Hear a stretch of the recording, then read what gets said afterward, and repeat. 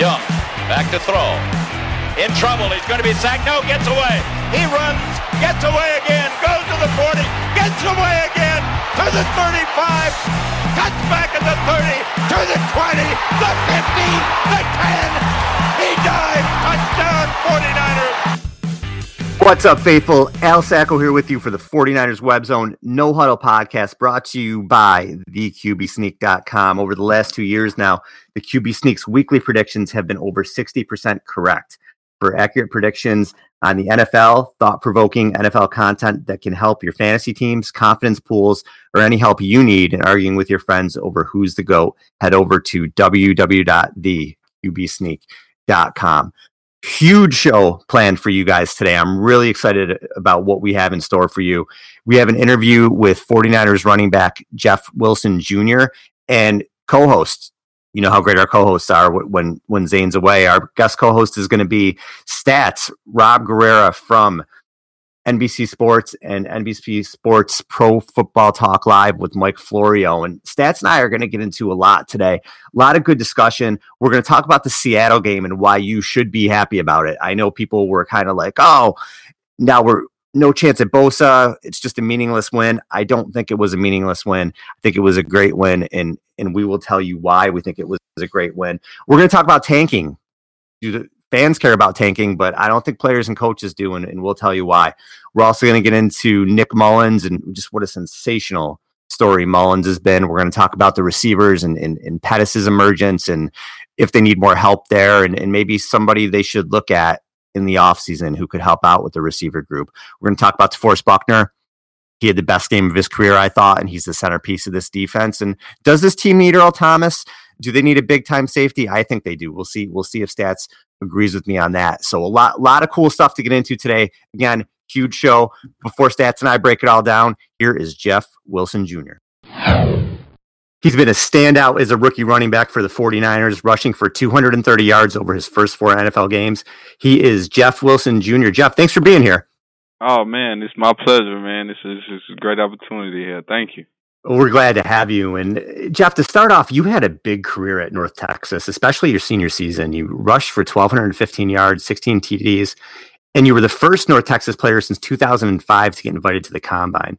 But in November of that year, you suffered a foot injury that kept you out for the remainder of the season. And coming from a small school is hard enough. And heading into the draft, did that foot injury hamper you at all?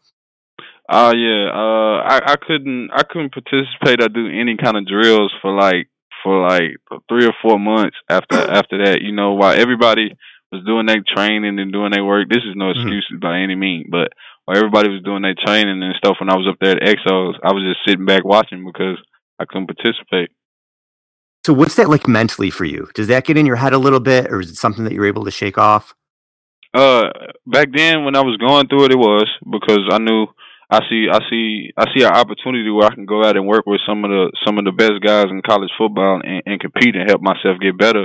And you know, I have to sit out and watch. So, you know, it was just like, dang, I feel like I can get so much better, but I just I can't because of my foot. And, you know, it's not something that I wanted to do, but physically I just couldn't. Now, the draft concludes and you don't get selected, but you sign with the 49ers as an undrafted free agent. Who were you in contact with from the team, and how did that whole process play out? That was a crazy process for me. You know, it was obviously a new one, but I would say the main person that I talked to from the 49ers during that process was Coach Bobby Turner. Yeah, my running backs coach. Turner's got a reputation for developing running backs. What's it been like having him as a coach?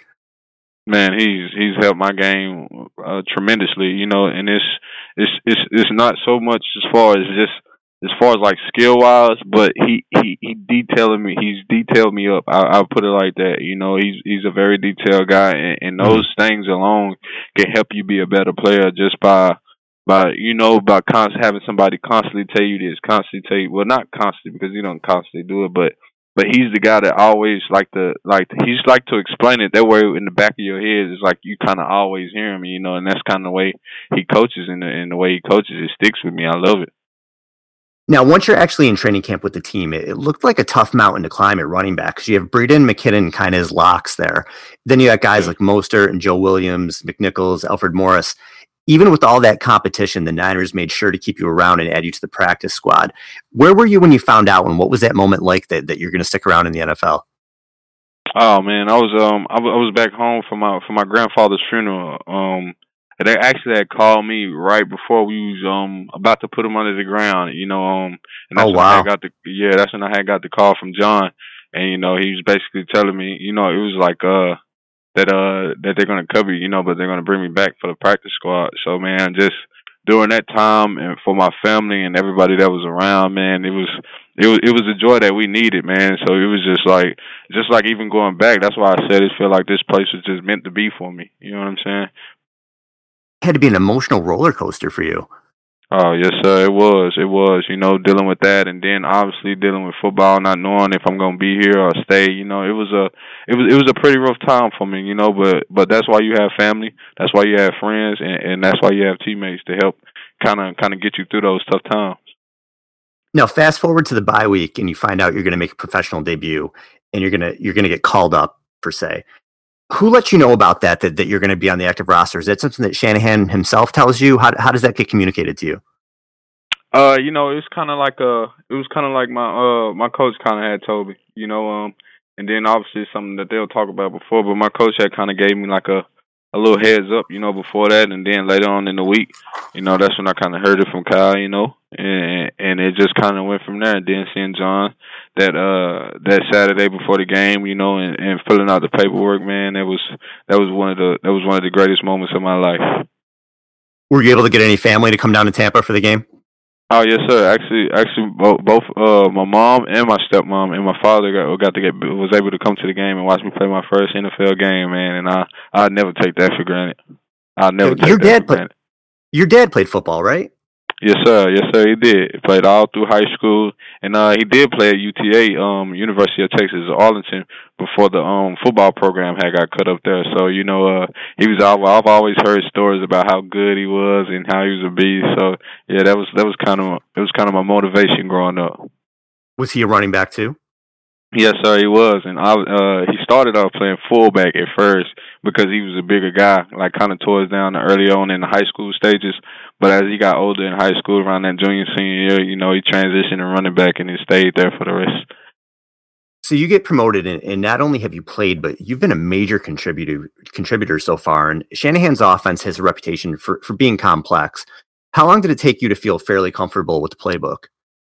I'm not gonna lie. It took me a little bit. That probably would hinder me from early on. I'm not gonna lie. I'm an honest guy, and this is not an easy offense. But I knew once I could get familiar with it, and once I could get it down, I knew it'd be a great deal for me. So it was frustrating, but it was a good frustration because I knew the positive on the end of it. So it worked out pretty good.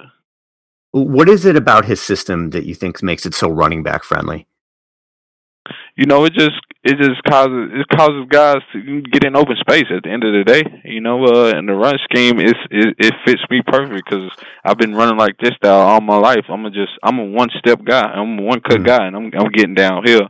And the way this offense and the way the runs are formed up, that's kind of the way it's made. So this offense is like no problem for me, man. I feel like this is where I'm supposed to be.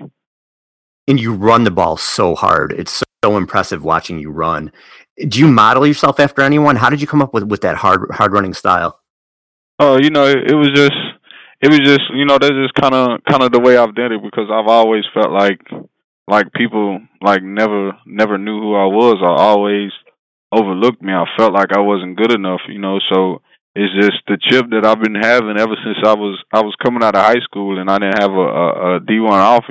That chip is still there and it's never changed because I've always feel like I can improve and I always feel like I can do better. So, I'm only gonna run harder at the end of the day because that's just me. That's the way I was raised, and that's just the way where I'm from. That's just how we are. We just hard guys, That's how we taught to play the game.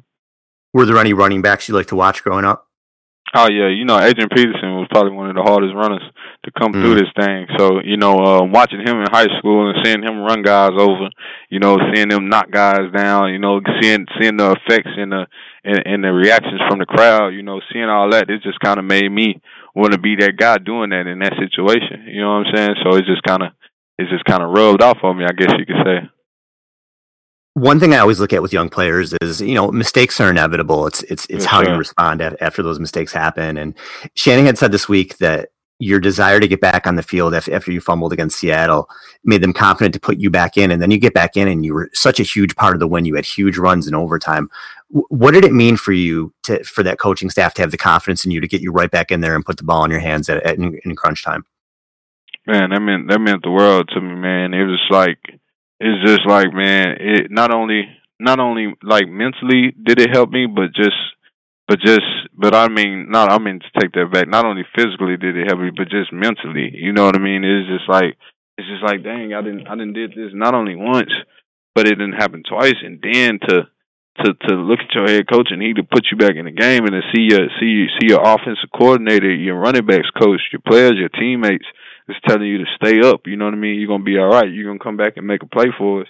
You know, those guys, man, those guys helped me a lot that day, man, because fumbling is something I don't want to do. I know it's something I can't do, and I know if it happens, I won't have a job. So, you know what I mean? Like, I take that stuff serious, and I take it to heart because I feel like I'm hurting my teammates, and for them to have my back from me hurting them, it just made me want to go that much harder for them.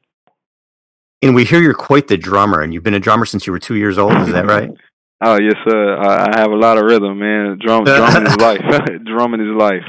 Do you still find time to do it during the season? I mean, it's kind of like more of an all-season deal. I mean, but I feel it's a great way for me to relieve stress. Another way for me to relieve stress. I feel free when I go play the drums. I can make beats. I can make music. I can go off my own tune. So I just be in my own little world, man, and it helps me. Jeff, we really appreciate the time. Good luck to you this weekend. Go get us a couple touchdowns. What do you say? Oh, yes, sir. We'll do. All right. Thanks, Jeff. All right. Thank you, guys. Like I always say, our guest hosts are the Nick Foles of backup podcast hosts, or maybe even the Nick Mullins. Anyway, today is no different. We're excited to have with us my guest host today. He is Stats Rob Guerrera, the executive producer of NBC Sports Radio and NBC Pro Football Talk Live with Mike Florio. Stats, thanks for being here, buddy. Thanks for having me. Now, people may be thinking, Stats does a show with Mike Florio and Chris Sims and Peter King's on the show. Why the hell is he doing a show with Al right now?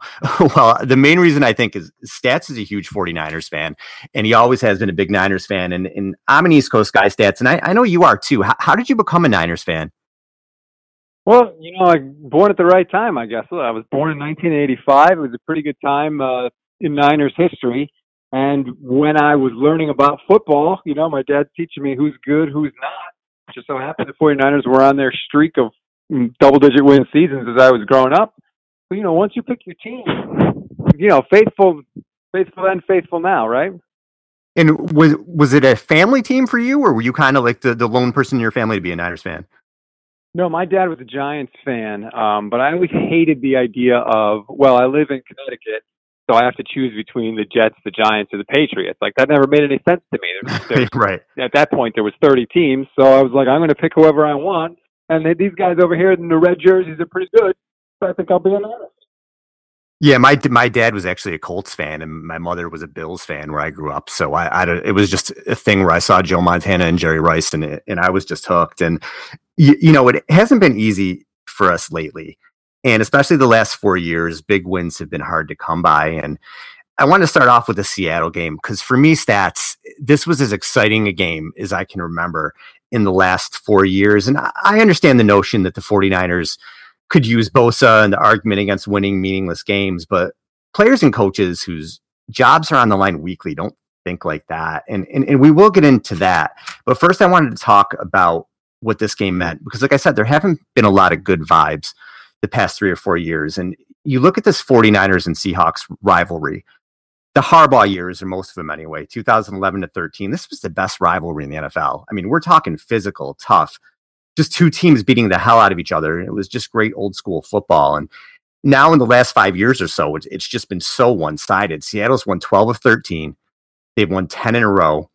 And actually, the 49ers have scored 18 points or less in 12 of those last 13 games. So it's been completely one-sided. So as this game was going on, to me, it was hard. I went into it thinking it's better off if they lose. And then as the game goes on and you see how well they're playing and they have a chance, I was so into this game. You got Mullins out there just being gutty and efficient, and Pettis continuing to emerge, and Buckner, and we'll get into this too, had that dominant game we've been waiting to see against this team, against this Seattle team. Stats in a season that's been one gut punch after another. Didn't this feel good? Absolutely. Look, forget the Harbaugh years or after the Harbaugh years. Since 2000, this team has, I believe it's 5 winning seasons. That's 5 winning seasons in 18 years. I'm tired of seeing my team lose. I know it hurts the draft stock. I get that. But you know what? How about a win? I mean, you mentioned the Niners-Seahawks rivalry. It hasn't been much of a rivalry. You gave the numbers. And like you said, it wasn't just that we're losing games. We're just getting killed. We were getting embarrassed. Even when the 49ers were really good, they got destroyed, especially in Seattle by the Seahawks. I wanted to win. You listen to Joe Staley talk after the game the first time they played when they were embarrassed. You listen to what he said about how badly he wanted to beat Seattle. Look, draft position, yeah, I get it, but it was just nice to see that game end and the guys in red with their hands in the air and the Seahawks, who had everything to play for because they were trying to clinch a playoff spot, had to wait another week. And they celebrated like they won a playoff game, and you could say, oh, okay, but that's how much that game meant to this team, and that's how much this game meant to Kyle Shanahan, and they were embarrassed. They were embarrassed the last time they played Seattle. So for them to come back and maybe kind of get that monkey off their back, do you think this could give them some momentum heading into next year? Well, I would have thought so, but then we saw what happened at the beginning of this year coming off of last year. So I'm not sure how much the momentum carries over, but I will say your point about their reaction is a good one, because just looking on paper, you see Kyle Shanahan, he's 10-20 as 49ers head coach. But when you see the locker room react the way they did, it tells me that he hasn't lost the team and they still have faith in him. And to be able to keep it together, especially this year when the expectations were really higher than they've been since Jim Harbaugh was fired, to keep it together like that, I give Kyle Shanahan and his staff a lot of credit. And that, to me, means more, or that I think can carry over more to next year than any momentum they get from any 1 or 2 wins at the end of the season. In the notion of tanking, I brought that up earlier. I feel like that's a fan thing, and it's just not realistic for coaches or players. And you're certainly a hell of a lot closer to this than I am. I mean, you deal with these guys every day. In the NFL, players and coaches have their jobs on line weekly, and they're not thinking about tanking or getting a better pick because they may not be there next season. And for example, on the player side, look at Nick Mullins. This guy went from a practice squad nobody to a legit NFL quarterback because of the opportunity he got and seized in these quote unquote meaningless games, these games that don't matter. Do people really think he's going to say like, oh, you know what? Let me settle for a field goal here. Let me maybe overthrow this ball so we get close, but not close enough. That's just ridiculous to me. And even on the coaching end of it, you look at somebody like Robert Saleh. He's probably coaching for his job this last part of the season. He may have saved it if they win a few more games here and they play well in the next couple of weeks. He may have saved his job, and he's not going to go out there and say, let me give up about 23 points but we'll lose. Let me just do okay. He's not going to do that. I just feel the notion of tanking is this fan made thing, and it's just not even on the radar of these other guys. Do you think that that's fair to say? Yeah, I think there seems to be a disconnect between fans and teams about tanking and what actually happens. There's no sport where players go out onto the field and are deliberately trying to lose. That just doesn't happen. You talk about athletes, especially professional athletes, you're talking about the most competitive people on the planet. You're talking about the top 1% of people on the planet. It's a different mindset that they have. They're not going out there trying to lose. The tanking comes from teams saying, we are not going to play our best players because they're veterans or because we have younger rookies that we want to take a look at. That's where the whole tanking idea comes from. It's when you know that maybe you're making some decisions where you aren't necessarily putting the absolute best player out there all the time, but whatever player you put on the field is trying as hard as they can to win. I think that's a disconnect sometimes between when people say tanking and what actually happens. And one of the guys I mentioned, Nick Mullins, and one of the things that I said in the preseason, and some people said I was crazy with it, I thought the most important player or the most important performance that we would see in the preseason out of anybody was CJ Beathard. And the reason I thought that was because the Niners were supposed to be a playoff team this year, right? And I wanted to know if disaster happened. And I thought more. I didn't think Garoppolo would be out in week 3, but I thought maybe, okay, if the Niners are 5-5 and Beathard's got to play 3 or 4 games, can he keep them afloat? Can he do that? And in the playoffs, in the preseason, Beathard to me he looked slow to process things. He looked a lot like he did last year, and I was worried about that. And I thought Mullins played better than him in the preseason. Now, obviously, there's a lot going on there because they're playing with 3rd and 4th stringers, and you don't know what the other circumstances are. But I did think Mullins played better than Beathard in the preseason. But I wanted to see, can Beathard keep this team afloat? And he couldn't. And he hasn't been able to. And he gets hurt in that game, and Mullins has come in. And what he's done to me, from a practice squatter to coming out and leading this team to a 3-3 record, it's been nothing short of amazing. And if you look at his numbers right now in the 6 games, he's not just a game manager stats. He's putting up big numbers, 64.5% completion, 292 passing yards a game, 10 touchdown passes. He's got a 96 rating, 8.6 yards per attempt, which is 4th in the NFL right now of any player with at least 200 attempts. He's had 3 games with a QB rating of over 100.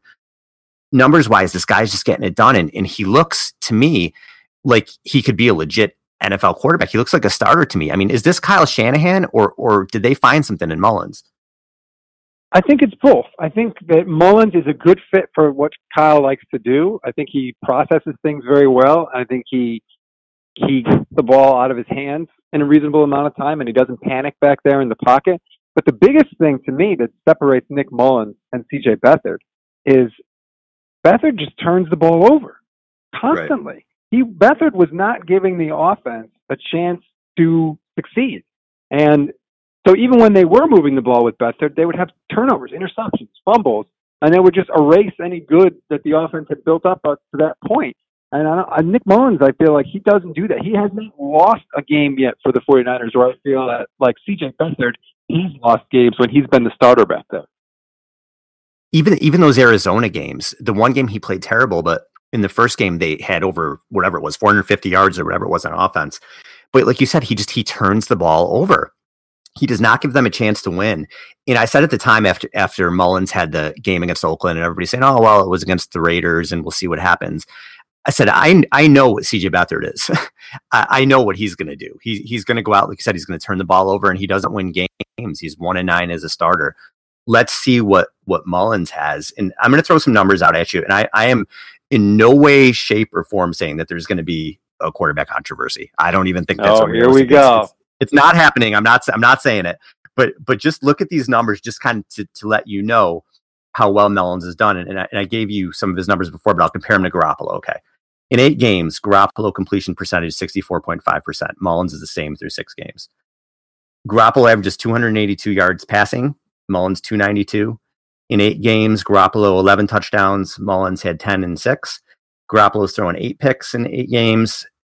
Mullins has 6. And then Garoppolo's rating is a 94. Mullins is a 96. Now, the big difference here, if you want to go numbers wise, okay, the Niners were averaging 27.1 points per game with Garoppolo and only 21 with Mullins. So the point of this is that numbers wise, they're pretty close. And if you look at the last 24 games, the 49ers are 9-5 with Garoppolo and Mullins starting. They're 1-9 with Beathard. So that goes to show you right now, Garoppolo to me is the undisputed starter. It's not, if Mullins goes out and throws for 500 yards and 5 touchdowns the next 2 weeks, it doesn't matter. Garoppolo's coming in the as he should, and he's going to be the starter. But Mullins has proved that he can be a competent backup and come in and win games. And you've seen with teams like the Eagles, right, what that means. A lot of people are starting to talk now stats about if the Niners get a trade offer for Mullins. Like if somebody comes in and says, I'll give you a 2 for him. I think that's crazy because I think you need a competent backup, especially when you have a starter coming off an ACL. Do you think that's nuts? Is there any way, shape, or form you'd trade Mullins in the offseason? No, I don't trade Mullins because I agree with you. I think he's shown to be a very competent backup, especially in the system. But 2, there's 2 things we don't know about Jimmy Garoppolo. We don't know for sure that he's going to be a stud franchise quarterback, no questions asked. And we don't know if he can stay healthy. Look, he's going to be 28 next year, and he's going to have a total in his career of 10 starts. So we don't really know what he is yet. And anytime he's gotten the chance to start, he's gotten hurt, whether it was in New England when he had a hamstring injury or with the Niners and this ACL. Now, you could argue that these are kind of fluke things, but, the facts are he's gotten hurt every time he's gotten a chance to play. So there are no certainties with Jimmy Garoppolo. So even if you get a crazy trade offer, if you're the Niners, I think you stand pat.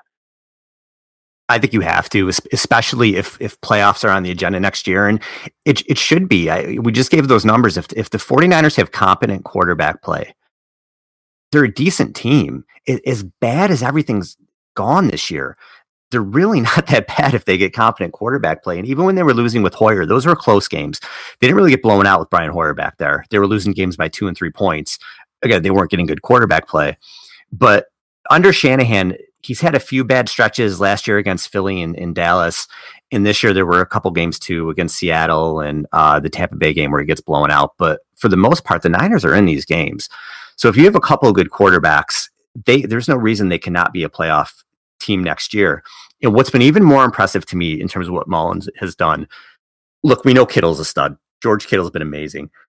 But he's not, who is he throwing to other than Kittle? He's got a rookie wide receiver in Pettis, an undrafted free agent second year in Bourne, Trent Taylor, who was a 5th round pick and hasn't really done much. It's not like he's out there throwing, to Julio Jones and these amazing receivers. And the development of Pettis has been huge.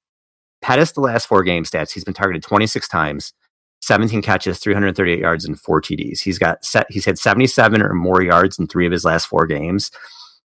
And you say, well, Al, in the NFL these days, that's not overly impressive. Well, it is if you're a 49ers receiver, because the only other time the Niners had a wide receiver hit 77 or more this season was Gooden in week 6. Now, in terms of his 338 yards in 4 games, all other 49ers wide receivers this season, not in the last 4 games, this season, Goodwin in 9 games, 366 yards. Bourne in 14 games, 355 yards. Garcon in 8 games, 286. And Trent Taylor this year's got 175. So what Pettis has done to me has been incredible, considering he did nothing in the beginning of the year because of the knee injury and everything else. But going into next year, you have to feel really good about Pettis and Kittle as a starting point for this offense, don't you? Oh, absolutely. I mean, especially for when you consider when Pettis is banged up. At one point this year, the 49ers were moving the ball with their tight end, George Kittle, and their fullback, Juszczyk, and that's how they were getting down the field. Like you said, we don't need studs at wide receiver to move the ball with Kyle Shanahan. And I think Dante Pettis is very, very good. And one thing that I really liked from him was in the Denver game, they were on the goal line, and he gave just a little shoulder move at the goal line, and he created like 3 yards of separation to catch his touchdown pass. The 49ers have not had that. Even when Michael Crabtree and Anquan Bolden were there, those guys were great at making contested catches. But the 49ers haven't had a guy that could separate probably since Terrell Owens. So that was really refreshing to see as a 49er fan, somebody that could play outside the hash marks that can actually separate a little bit. I agree with what you said, where I don't think they need these studs out there because of the way Shanahan runs his scheme, but they do need help at wide receiver. And I look at Taylor and Bourne, who are playing a lot of snaps right now, and to me, they're probably at best 4th or 5th wide receivers. They need more there, and there's not going to be that much in free agency, but I want to run a name by you, see what you think. And the more I look at the list of guys who are going to be available, he keeps sticking out to me, and that's Tyrell Williams from the Chargers. He's 27 years old. He's 6'4", 205. He runs a 4.4. Chargers have Mike Williams and Keenan Allen there. And Tyrell Williams, he's already had a 1,000-yard season. He had 1,059. Other years, 43 for 728. And this year, he's 38 for 618. He scores touchdowns. He's had 7 touchdowns in a season, 4 and 5. I don't know if it would be an overpaying situation for him. The Niners certainly have the money. What do you think of him, or what have you heard from around the league about him? I think it would be a smart choice. I think, like you said, I don't think they should fall in love with him, although, like you pointed out, there's a lot to like there with Tyrell Williams. But I think that in that system, the difference between a Tyrell Williams or somebody else that they could get, I don't think is so great that you need to take the bank to get any one player in there. Like, I don't think that Marquise Goodwin is an amazing wide receiver. I think he's a really good wide receiver whose skills fit nicely with Kyle Shanahan's system, and he can do some real damage. And I think that's how Shanahan approaches it too. I don't think he's thinking like, oh, we have to go out and get an Odell Beckham number 1 wide receiver. So whether it's Tyrell Williams or whether it's someone they find in the draft, I think they look at it more than person in particular. And I think that gives them a lot of flexibility and a lot more hope for next season that whoever they get in there is going to be productive. You mentioned the draft. If you're running this team, we know we only have 5 picks. No edge is going to be, it might even be 2 picks because they really need pass rushers. But what other positions do you think are the biggest needs? Well, they need a pass rusher desperately. Now, everybody needs a pass rusher. But the 49ers really, especially from the edge, could use a pass rusher, which I know is frustrating for a lot of fans because they've spent so much draft capital on the defensive line. But this seems to be the draft to do it. This is a very deep draft in terms of defensive line and guys that can rush the passer. So that's good news for 49er fans. But I think that has to be their number one need. And I would say probably secondary help also. I mean, some of the injuries they've had in the secondary, Jimmy Ward breaks his arm every year, apparently. So they definitely need help in the secondary. I'm really surprised by what Richard Sherman has done this year. He's looked way better than I thought he was going to look.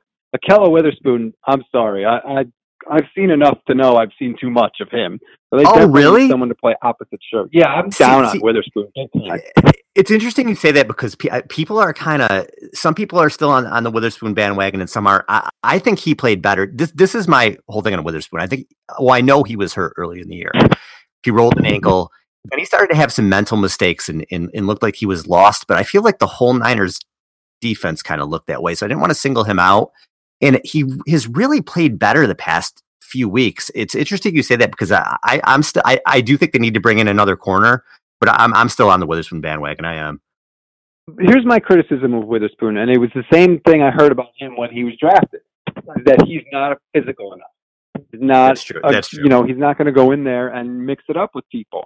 And my philosophy on that, I feel like, is I can take a guy who's too physical and back him off. But if you don't have that mentality, I don't know if there's anything you can do to give it to someone. You can't coach it. How you suddenly instill that in somebody, and if teams know he's not going to be physical, he's not going to be anything to worry about if he comes up to jam at the line of scrimmage, or he's not going to help out in any serious way in support. They're going to target that, and I think you saw that for large portions of this year. You know what's starting to drive me crazy, and I feel like it happens every year. There's somebody in the Niners secondary that you're like, yep, this is the next guy. And then the next season they just disappear. Remember Rashard Robinson? How everybody was like, "Oh, this guy can play." And then the next season he's gone. He's awful and he's gone. Witherspoon, the end of last season, and Colbert, both of those guys were like, "Yep, we got our cornerback for the next 10 years, and this is our free safety." And now again, you look like you're going to replace those 2 positions. I just want them to draft somebody that they can get in there and is just going to be an answer for the next. I'll take 3 years at this point. Yeah.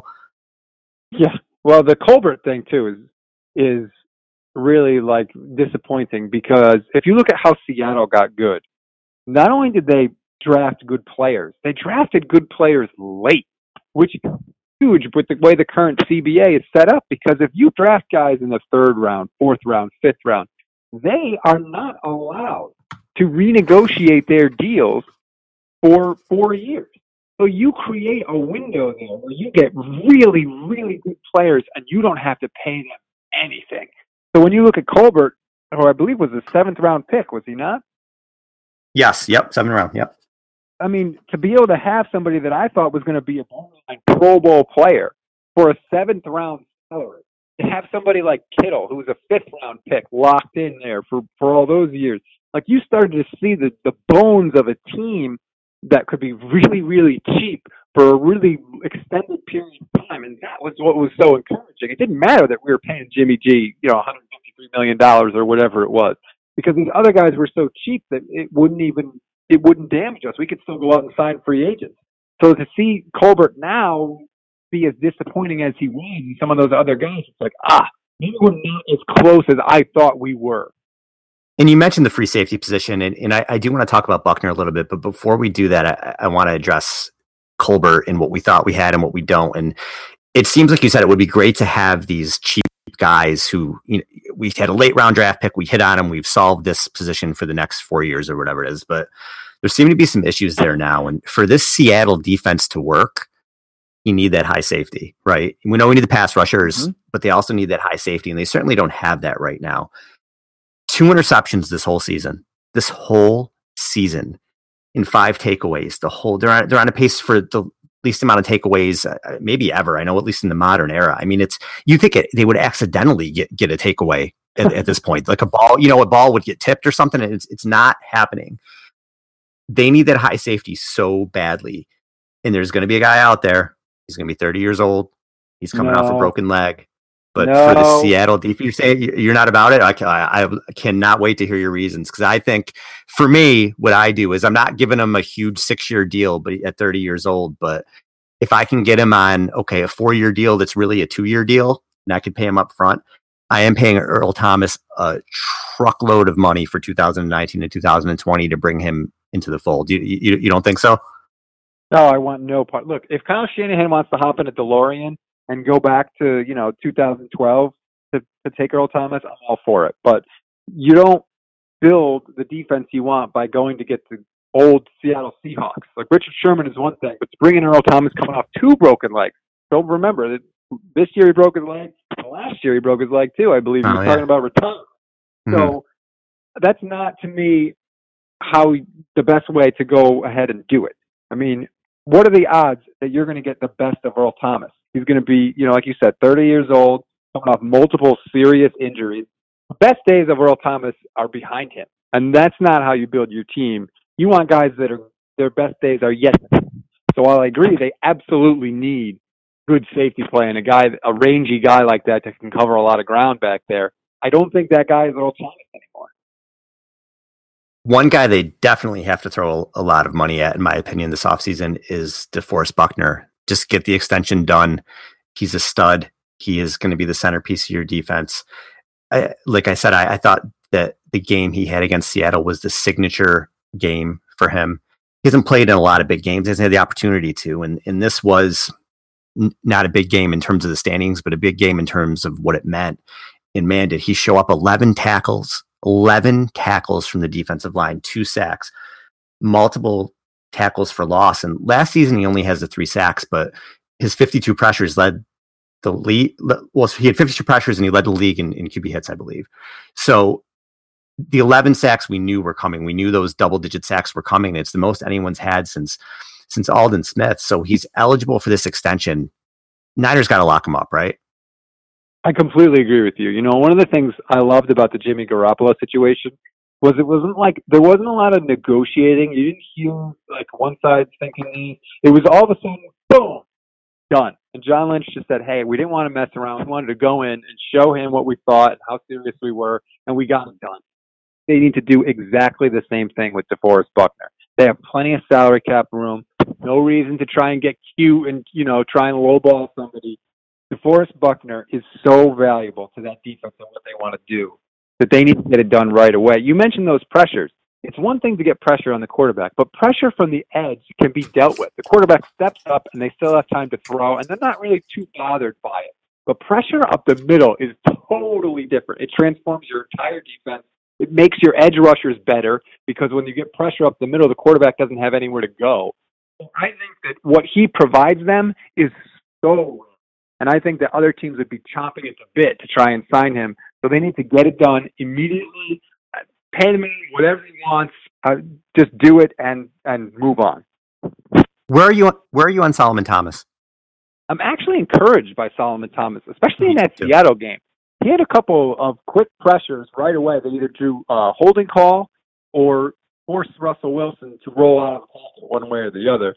He hasn't been great up to this point. I completely admit that, but he's had, a personal tragedy with his sister taking her own life, which, I'm sure that affects you in many ways, just personally and professionally. And Buckner, like you said, is a monster. I think Eric Armstead also has started to play better.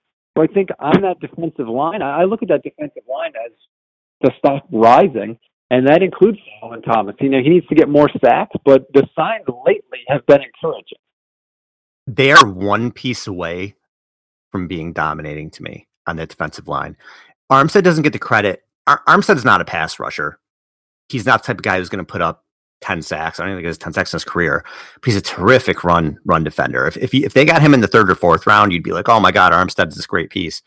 Because he's a first round pick, he doesn't get any. And I get it. You draft him in the first round, you want him to be this dominant guy with gaudy stats. He's not that, but he's a good player. Thomas, like you said, I'm encouraged in Buckner as Buckner.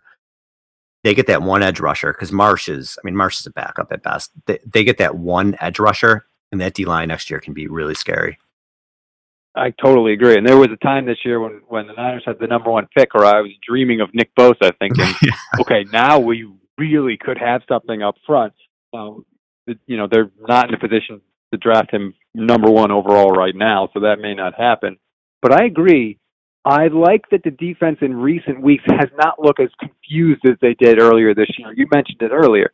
There were a lot of times, especially in the secondary, where guys didn't know what the hell was going on. It was odd because the scheme that they run is not overly complicated.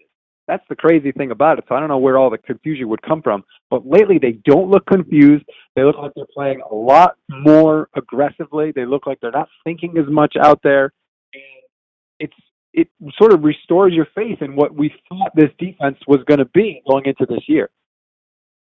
Stats, before we wrap this up, I have to ask you, and I've asked other people this too, but you're so involved with the NFL and you talk to people, I'm sure behind the scenes, but you have people on the show and you're just around it so much. What do you think people in the league, how do they feel about Kyle Shanahan and John Lynch? Do they feel like they're doing a good job? Because there's been injuries, but there's also been some really kind of sloppy play. Are Shanahan and Lynch still respected? Do people still feel like the Niners are on their way? Or are there maybe some doubts creeping in because of what's happened this year? I think they're right on that line. Right? Last year, even though the record wasn't good, I think people said, look, Kyle Shanahan inherited a terrible roster. It's going to take something up. And then all of a sudden, bam, the Jimmy G trade happens, and they start winning. 5 straight wins to end the season, unbelievable, and then everybody ramps up the expectation. When Jimmy G gets hurt this year, you see the team start to struggle again, people started to say, okay, well, wait a minute, maybe Kyle Shanahan isn't this offensive genius. Look at the way C.J. Beathard is struggling. Maybe he's not this great guy that we thought, but I think with the play of Mullins recently, people are like, all right, I'm not ready to totally crush this yet, but my patience is worn out. The honeymoon is over. When Jimmy G is back next year, this guy's got to come out of the gates like gangbusters. And if they don't, then I think you'll start to see things sort of heat up a little bit under Shanahan and Lynch. They have to win 8, 9, 10 games next year, right? They have to kind of at least be in the playoff hunt, right? Yeah, honestly, I think they do. I mean, I don't think that it's like if they win 7 games next year, I don't think Shanahan or Lynch is going to get fired. But I think the opinion of the whole regime among people in the league is going to be, these guys aren't what we thought they were. Maybe Kyle Shanahan is just one of these hot coordinators that once they get a head coaching job can't put it all together. So we'll see what happens. I'm hopeful. I mean, honestly, I thought if Jimmy G stayed healthy this year, the Niners were going to play for the NFC Championship. I really did. I was not impressed with what he did last year. The expectations are still there. They're going to have another high draft pick, probably a top 5 pick this year. They can get an impact player. I think the expectations going into next year are going to be just as high and maybe a little higher than they were this year, considering the breakout of guys, like you said, like DeForest Buckner and George Kittle. Stats, you have a standing invite to come on the show whenever you want to, my friend. Thanks for the time today. Oh, that is a dangerous invite to make because you'll be hearing from me. Thank you. All right, brother. Okay, just a couple more things before I get out of here, too. And I wanted to hand out game balls, and Zane and I usually hand out 1 game ball apiece. So I'm going to go ahead and hand out 2 this time around because 2 players really deserve it. And the first, to me, is Nick Mullins. And Mullins only did what no 49ers quarterback has been able to do since 2013, and that's actually beat the Seahawks, except the 26 points he put up were the most since 2011 against a Seahawks team. And I know this was a Seahawks team without Sherman, without Earl Thomas, without Michael Bennett, without those guys that had really hurt the 49ers over the years. But still, this is a good Seahawks team that was fighting for a playoff position. And Mullins went out and played fantastic. He was 20 of 29 for 275 yards, 1 touchdown, and he did not turn the ball over. When you consider he had 3 drops mixed in there, just an incredible day. And he did miss George Kittle on a couple long balls here. And I remember on one of the drives, he missed him on what for sure would have been a touchdown. And I said to myself, the same thing I said when he threw that bad interception. I think it was against the Giants. How's he going to respond? Okay, he just missed this throw. He's this young 23-year-old undrafted free agent. How's he going to respond? And he responded by leading his team on a touchdown drive. The same thing he did when he threw that bad interception. So he continues to show moxie. He continues to show guts. He continues to prove he belongs in the NFL. He now has the most passing yards against the Seahawks of any quarterback in one season with 689. The history of the league, since the Seahawks came in 1976, Nick Mullens has the most passing yards. So that's really very important and just a terrific stat for a young kid like that. And the arrow's pointed up for Mullens, and we'll see how he does this week. There's a huge test against the Bears, who might have the best defense in the league, and certainly a pass rush that can get to Mullens with four guys. We've seen him do well against the blitz. We've seen him be able to get rid of the ball. But how will he do now with a team that's just getting that kind of pressure with Khalil Mack coming off the edge and just those four up front? We'll see. Could he have a rough game? Maybe. It's just his seventh start in his NFL career. But if he goes out there and plays well or tears it up, then we really have to start talking about Mullens as legit, because he's going against a heck of a defense. And if he can go into Chicago and put up big numbers, it's going to be impressive. The other player I wanted to give the game ball to is DeForest Buckner. And we talked about his numbers earlier in the show with stats. This was his signature game to me. He went out against a division rival and he played huge. 11 tackles for a defensive tackle, multiple tackles for loss, 2 sacks. I mean, this guy was dominant. Peter Schrager said on Good Morning Football that he was probably the best player in the NFL in week 15. And he might have been. He might have had the best week out of anybody. DeForest Buckner is that good, and the Niners need to lock him up moving forward, whatever it takes, whatever the money is. He is a centerpiece for that defense. And again, like Stats and I talked about, you get somebody on the outside who's even an above average pass rusher with Buckner, and the sky's the limit for this guy. I mean, he's had 11 sacks this year with no help pretty much. So imagine if he gets somebody else on the defensive line that you have to worry about in pass rushing situations. He's just going to be a monster, and it's good. It's, again, some positives for the Niners. Mullens, Buckner gives you some hope headed into next year. And I know we saw this last season too, but that's all you can ask for right now is some silver linings here and there. And the Niners have that. And guys, Mullens, Buckner, Pettis, some guys are really starting to show that. Prediction, I still think the Bears are going to take this one. The Bears have a lot of firepower. That defense is good. It's going to be a really tough game for the Niners to knock them off. If they do, great. It's going to be another awesome win. But I think they're going to put up a fight, but it's going to be a little bit too difficult for them. I do have to go with the Bears this week against the Niners. A couple other quick things. I'm now writing for the Niners Wire, and some of you may or may not know that. I just started writing for them, I think it was 2 weeks ago now. I've done a couple articles for them. You may be familiar. Chris Biederman's written for them. Rob Lauder's written for them. Right now, Kyle Madsen's the editor-in-chief for the Niners Wire. So I'm excited to be over there and working with them. I'm not going to leave the web zone. Still going to do the show. Still going to write and do everything that I've done for the web zone. It's just something I'm doing on the side as well, but I'm excited to do it. As far as the next show, I think maybe we might do one late next week. We'll have to see what the holidays are and how that works. I don't know. If not, we'll be back the following week, but next week right now, it's going to be too determined. But this was a great show. I want to thank everyone for joining me, Stats for joining me on the show, and Jeff Wilson for coming on the show as well. It was a lot of fun. Hope you guys enjoyed it. And until next time, this is Al Sacco. Happy holidays, everybody.